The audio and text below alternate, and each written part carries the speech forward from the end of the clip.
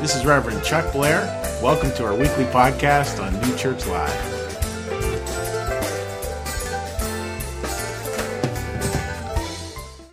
Thank you. Thank you so much, guys. That is wonderful. Wonderful way to start the morning. And I'm thinking about our series here. We got a slide. It's called Face to Face. It's a 3-part series. And part 1 is about betrayal. Like, ouch. Betrayal, that word is a heavy word. Who thinks of betrayal like in terms of a joke or light? It's not lighthearted. This is the real stuff when you get down to betrayal. But getting into it, I just wanted to think about this. I was thinking about when I was just a young parent, and I had a toddler who was just learning how to talk, and I walk into the clean kitchen, or what I thought was a clean kitchen, and the floor is covered with maybe 2 inches of orange juice. Well, that's a little bit of an exaggeration, but covered with orange juice, and there is my toddler daughter looking up at me, and I'm like, "What happened?" And she's like, I don't know what happened. Like, I've been betrayed. and like, you went, where does that come from? How come she didn't own up? Where did that come from? Kids are born that way. Oh my goodness. So when you think about, well, who hasn't betrayed somebody at some point in their life? Raise your hand if you haven't. Okay, I don't see any hands out there, right? So at some level, we all have entered into that space that actually, in hindsight, doesn't feel very good. Why doesn't it feel very good? Well, it's unethical. But I think it gets a little more serious when we recognize that betrayal undermines trust. It can destroy trust. It causes separation. It extinguishes relationships. So, therefore, betrayal is a hardcore subject. It starts in the book of Genesis. In the very, very first chapters, you see this story, wonderful story of the Garden of Eden, a beautiful paradise, and the first people who are so innocent, they don't even wear any clothes. And then before you know it, what is it? The serpent beguiles them, and they eat of the tree of the knowledge of good and evil. And what that story is about is just fundamentally betrayal, and it surfaces again and again and again throughout the Bible. And yes, it shows up in the story. This is really a talk that comes out of Matthew 26. So toward the end of the gospel story, and it's about the betrayal of Jesus. So, going back just to check my notes here to make sure I don't get too far out of track. Check the slide with the disciples. Got a list. Oh, yeah, let's go to the disciple slide. We got a list of the 12 disciples here, and is there one of these disciples that you might have noticed you've never met anybody with the name of that disciple? There's lots of Thomases, there's lots of Johns, lots of Jameses, but Judas, not so much, right? Well, I'm just going to point out that name Judas actually is just the Greek version of the name Judah, which, of course, if you think Old Testament, you're thinking Judah. Well, that was the largest tribe of the children of Israel. Judah is a huge name. Judah is kind of a reference to everything that had happened in the Old Testament and then into the beginning of the New. So it's a name with connections. And when you think of this story then, think of all the connections that are tied in with this. Then we start to think about, what Judas is all about. So, just think of it this way. If I were given the job of hiring 12 disciples for Jesus, that he'd say, here, Dave, I need you to hire 12 disciples. Will you go out and find 12 quality disciples for me? And then I go out and I start an interview process. I go through the resumes, and I circle strengths and weaknesses, and then I start interviewing. I gotta say, I probably would not have hired any of those characters at all. I wouldn't have hired them. Why? Well, go back if you get a chance and read this chapter, Matthew 26.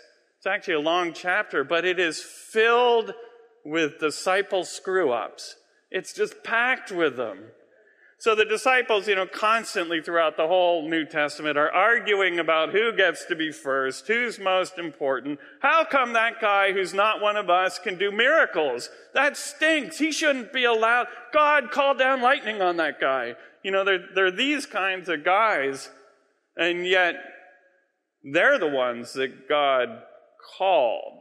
Jesus came and tapped them on the shoulder, said, "You follow me. You follow me." I think that's a wonderful example of what God had in mind. Like, he didn't have in mind the dream team. He was thinking real human beings. And I think because of that, he's able to project the big picture, and he's able to not only paint a picture for us what real life can look like, real life that is filled with a deep level of joy and bounty, despite the external ups and downs and rocks and hard places that we experience here. But at the same time, there's this depth of beauty that is constantly growing.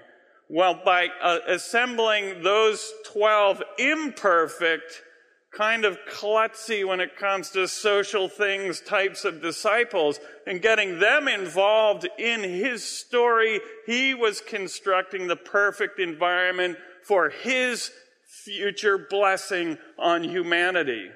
And what I want to invite you to think about today is that you might just be one of those disciples too. Klutzy a little bit, like me, full of bumps and imperfections and reactivity and ego and whatever. But through all of that, God is calling each of us to help contribute to a better humanity. And that, to me, is something that's really, really exciting. Now, I want to ask the guys up in the booth, can you go back to that slide I hopped over earlier? That's that, that's it. Thank you. So there's this saying, and I'll bet you've probably heard it before. Life is more about the journey than the destination. Have you ever heard that one before? It's about the journey, not the destination. I don't quite agree with that, in that I'm a big believer in goal setting and that kind of thing. And I think goals are important for human beings. But if you get to the point where you ignore the journey because of your goals, you're really going to miss what it means to be a human being. And I have a way that I've come to really think about this, and that's like this, that scientists, astrophysicists have determined that the universe is expanding. It's been expanding ever since the beginning of time, since the Big Bang, and it's still going out into hyperstellar whatever space. It's just going out and out and out, and it's still expanding. I think that's a metaphor for human life. And I think the metaphor is, we can say, well, the universe is expanding, just like the scientists say. Or we can say, your universe is expanding. Your universe is expanding. Can we all just say together, my universe is expanding. My universe is expanding. And to walk in and start to inhabit that space and realize God wants our universe to constantly expand. That is a part of what true blessing is all about. That, I think, is the context for this subject about betrayal. It's the context for how we deal with all the different kinds of ups and downs, griefs, trials, difficulties that we experience, sicknesses, all of that stuff. If we are able to pack that into the context of our universe, my universe is constantly expanding. There's constant change. And while this moment might feel very difficult, the world, my world, is becoming a better place, and I'm going to see it expand into something new, something exquisite, something deeply rich in the future, and it is happening. It's constantly happening. So that's kind of how I look at it. So, going back to my little slide notes here, because now I'm completely lost. Let's go to the timer, which is the next one. What I'd love to see is some texts from you. I got my number up here. You can text Chuck if you want, but I won't get it.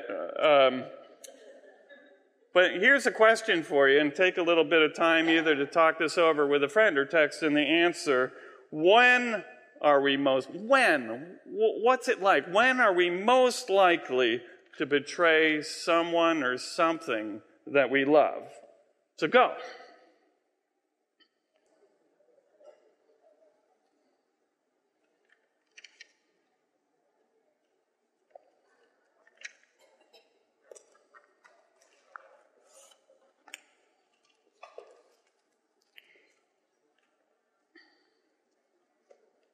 Oh, yeah.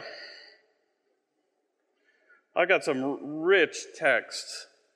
When I'm betrayed, when I feel threatened or insecure, yeah, I got that. They're flying in. When our needs are more important, when I'm afraid of losing something or not getting something that I want, when I'm being tested, when times are hard, lots of full of fear ones, I hear you. And that's the kind of thing. A lot of fear ones. Possibility of public shame, individual loss, or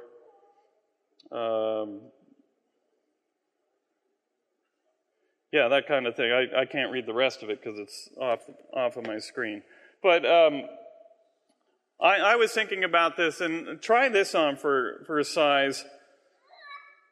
I think for me, to boil it all down, I have a lot of, when ego comes up, I'm ready to betray. I'm starting to think that way, which is terrible. But I think that any time that I am blinded to internal realities because of external circumstances, that's when I become vulnerable. Does that make sense to you? So when I'm blinded to what's above, and like as a human being walking around in our physical world, I'm always ready to be blinded. You know what I mean? But when I'm blinded or shut off to that internal reality, then things are ready to go haywire.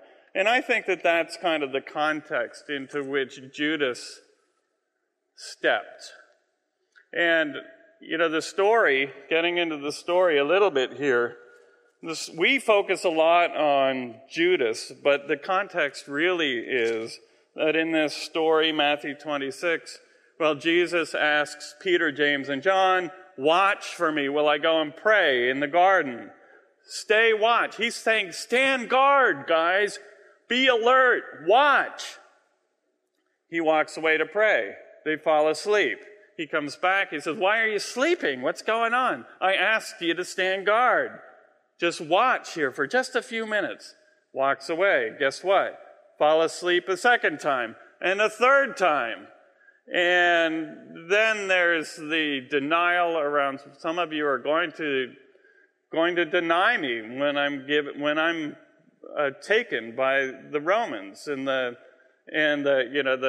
priests here. Some of you we're never gonna deny you. You've got to be kidding. You're all gonna deny me, he says. And then of course it goes into Peter. You're gonna deny me 3 times.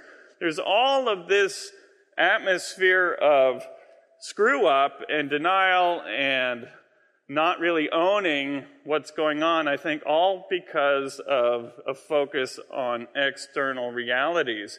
With Judas, people have speculated, Judas thought what he was going to do is trigger the insurrection that was going to topple the Roman government. It was going to change everything. Then the Messiah, Jesus, would rule.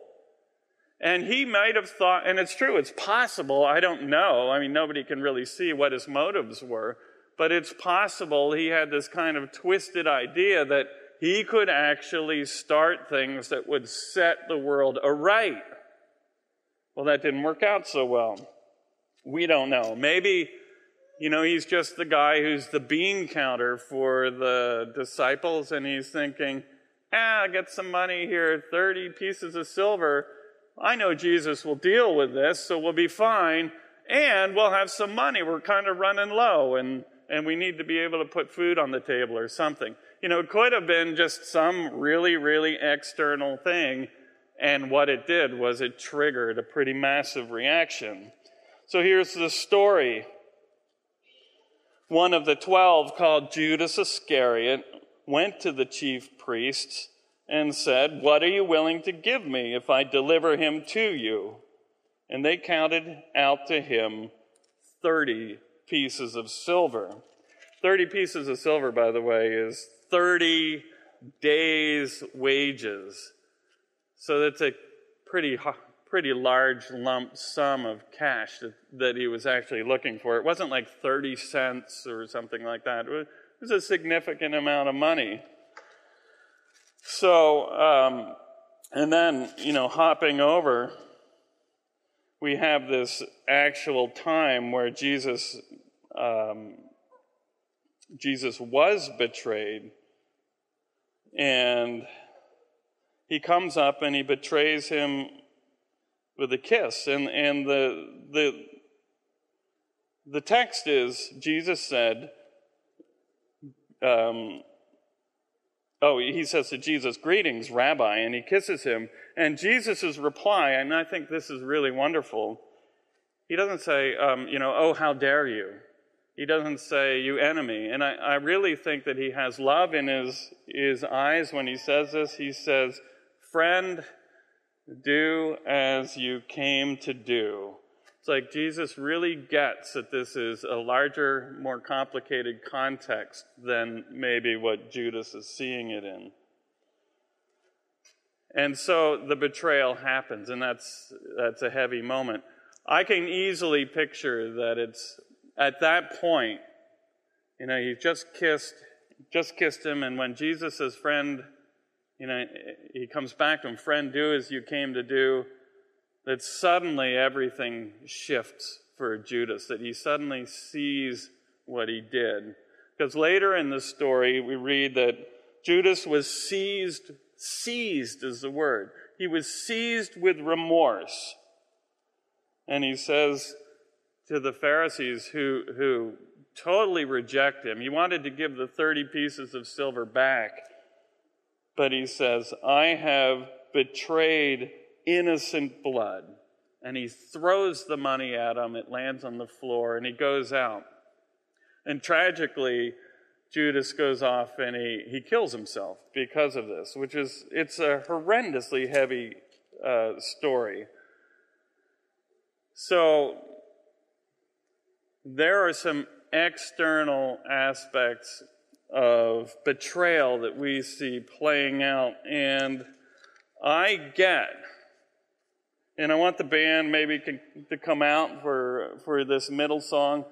I get how those external circumstances of our lives, not only do we get into betrayal because we get lured into it because of thinking about life purely from an external perspective, but then after the event we can get seized with remorse, which is a good thing, fear. But if we continue to process the event from that external perspective, then things continue to get bad. They continue to go downhill. So for us, we get to a watershed where it's time to change direction or change our look. Repent is a word which simply means changing your aspect or turning. And that to me is a part of it. Change your attitude. Change where you're looking. Instead of looking and interpreting where things have been purely from that external, start to look up and watch what can happen. That's what we're going to deal with after the song.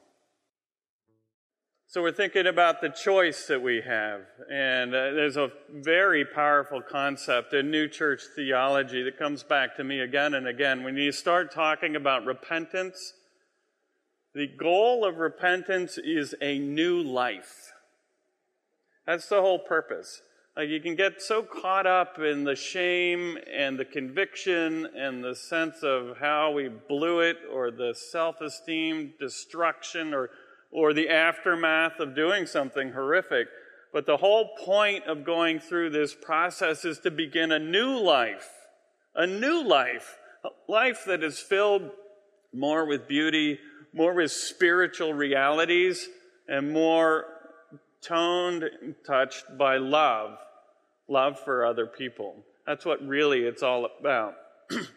I was thinking about something a psychologist friend of mine said many years ago, and he said basically this. He said, they're basically two human qualities. You can just boil it down to two qualities.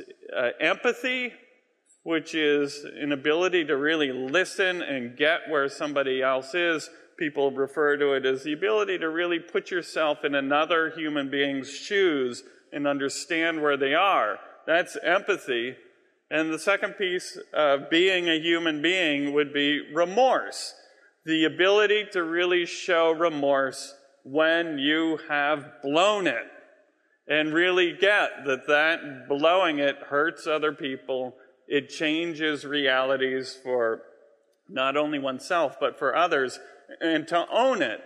And if he said that if a person has these two qualities, their lives may be very difficult, but if they have those two qualities, they're going to be okay. They're going to be happy people. They're going to be contributing to their communities. Empathy and remorse. And one of the things I think about with this whole betrayal piece is that if, and this never happens, but if a human being went through their entire lives and never betrayed anybody else and never experienced that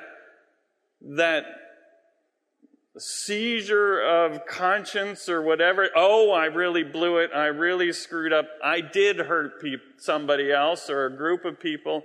If a person never goes through life and experiences that, how could they possibly actually be empathetic?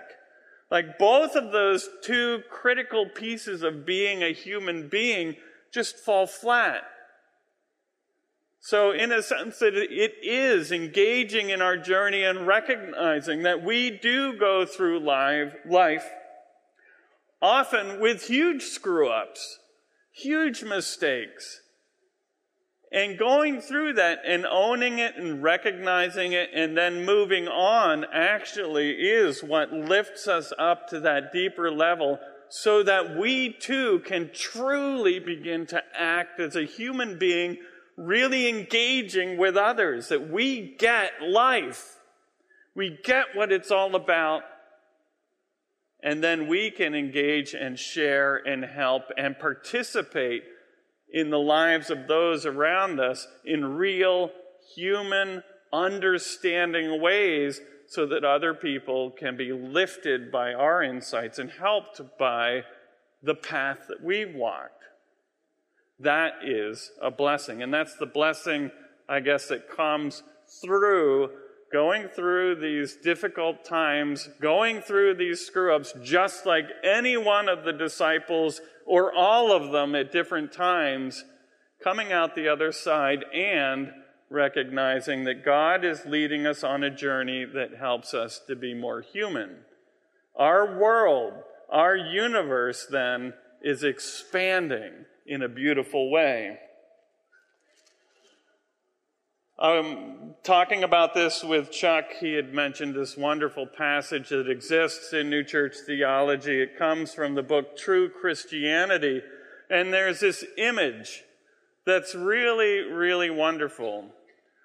So the image is about new church. New church is a new theology, a new description and presence of God as a universal, loving presence throughout the world, one who loves every human being unceasingly, without stop. You can't turn off his love because it's infinite. You can't turn off the infinite. That is who God is, and he's constantly reaching. So his truth is really his reach in an effort to lift human beings up and share that love with him. That's the message of what New Church is all about. So there's this image in this book of Jesus sending the 12 disciples out throughout heaven with this wonderful new view of who God truly is. And he sends, who does he send?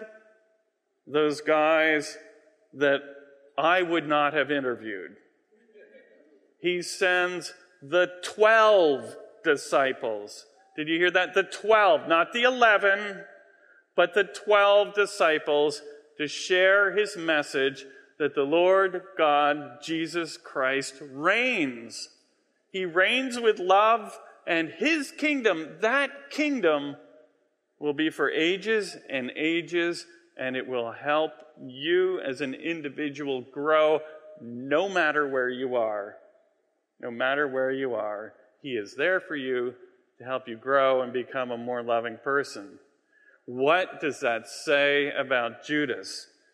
My picture of this, when I think about, wait a minute, Judas, he's in, he got this job. Well, what if he was looking at God's love, in this spiritual reality of heaven, from the perspective of having gone through all of that betrayal and remorse and seeing life from a completely different perspective from what he had initially judged. With that experience, that would give him, I would think, incredible wisdom and depth to reach and share that message in people's lives. Yes, it would be authentic.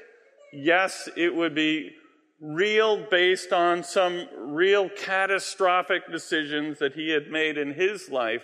But because of that, there's a richness that he's able to convey that I don't know who else in similar situation, unless you've gone through that situation, how on earth would you be able to really show that depth in that way? And that is a real blessing. So there's a flip side to this as our universe expands. So I have just one more slide and then a close. But I want you to look at this film clip, if you will, and look at what's available to us as we start thinking about our lives from that context of love, and watch what happens.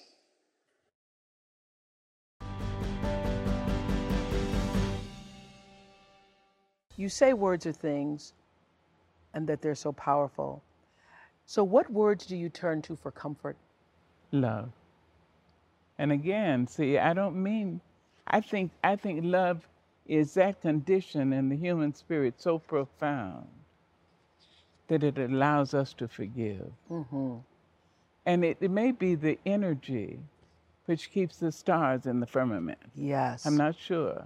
It may be the energy which keeps the blood running smoothly through our veins. I'm not sure. But it's something beyond the explanation.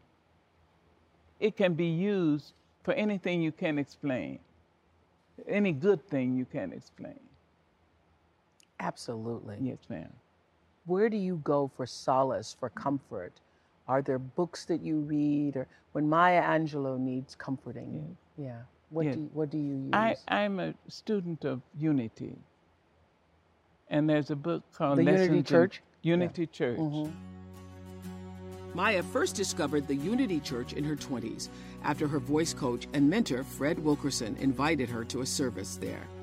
Founded in 1889, Unity is a Christian movement that emphasizes affirmative prayer and education as a path to spirituality. I took a course in Unity about 2 years ago, online. Not to become a member, a minister, but just to understand more deeply. There's a book called Lessons in Truth. Wow. And in the book, there's a line which is, God loves me. And when I came to read it to my then mentor, Frederick Wilkerson, the late Frederick Wilkerson. I read God Loves Me. And he said, read it again. And I said, God loves me. He said, read it again. Read it again. And finally, I said, God loves me.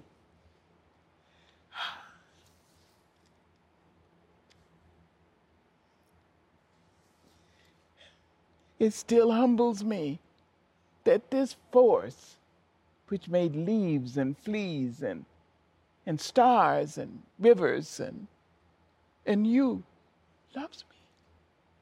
Me, Maya Angelou. It's amazing.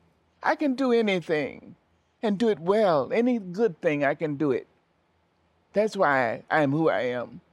Yes, because God loves me and I'm amazed at it and grateful for it.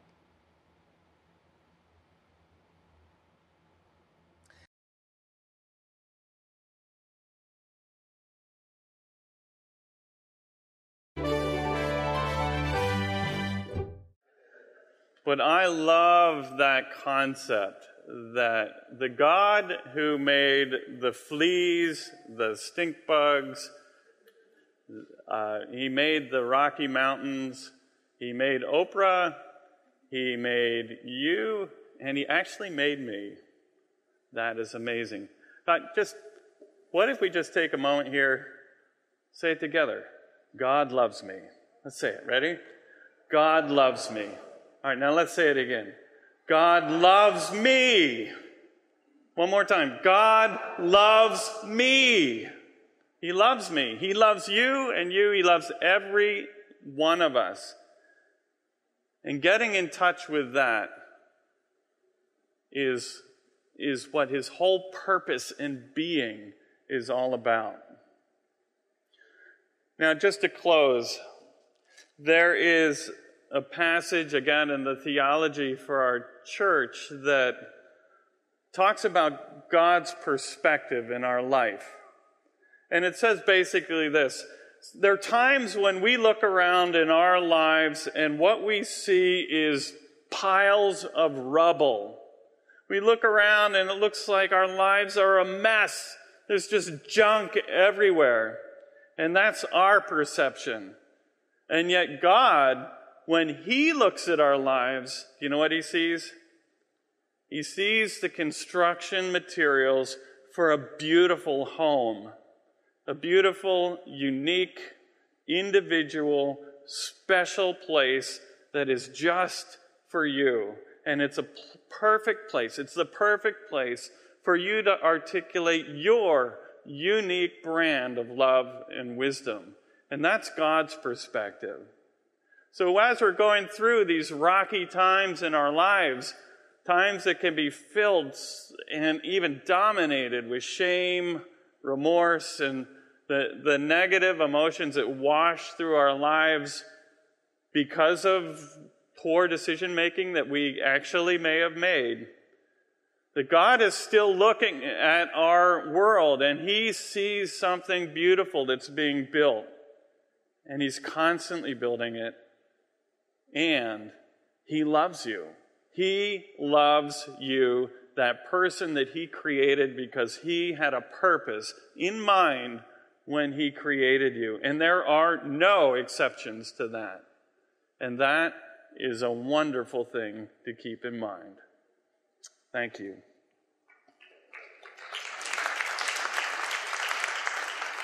And we're going to close with a prayer. And I'll pray and we'll have a little music, and then you'll have some time to pray on your own in the silent prayer. You can say the Lord's Prayer, or you can say any prayer that you feel you need to say in order to connect with God. And just say, listen for a moment. Listen to that voice of love in reply. Lord, we turn to you. We turn to you knowing that you have the big picture in mind.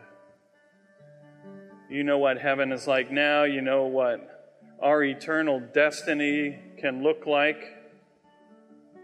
Lord, keep us comforted in knowing that you are constantly striving to lead us forward with everything that you have to help us to grow, to help us to prosper, to help us to thrive in an ever-expanding spiritual universe.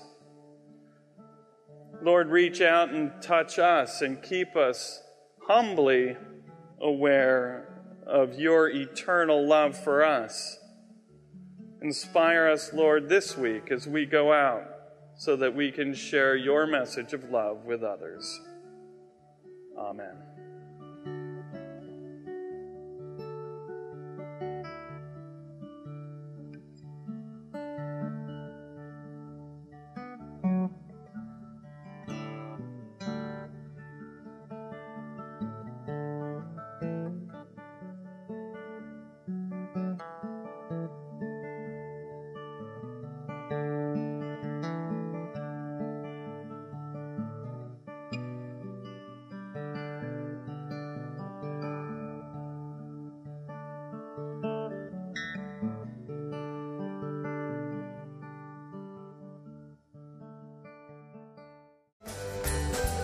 Thank you for listening. You can support this podcast at www.newchurchlive.tv.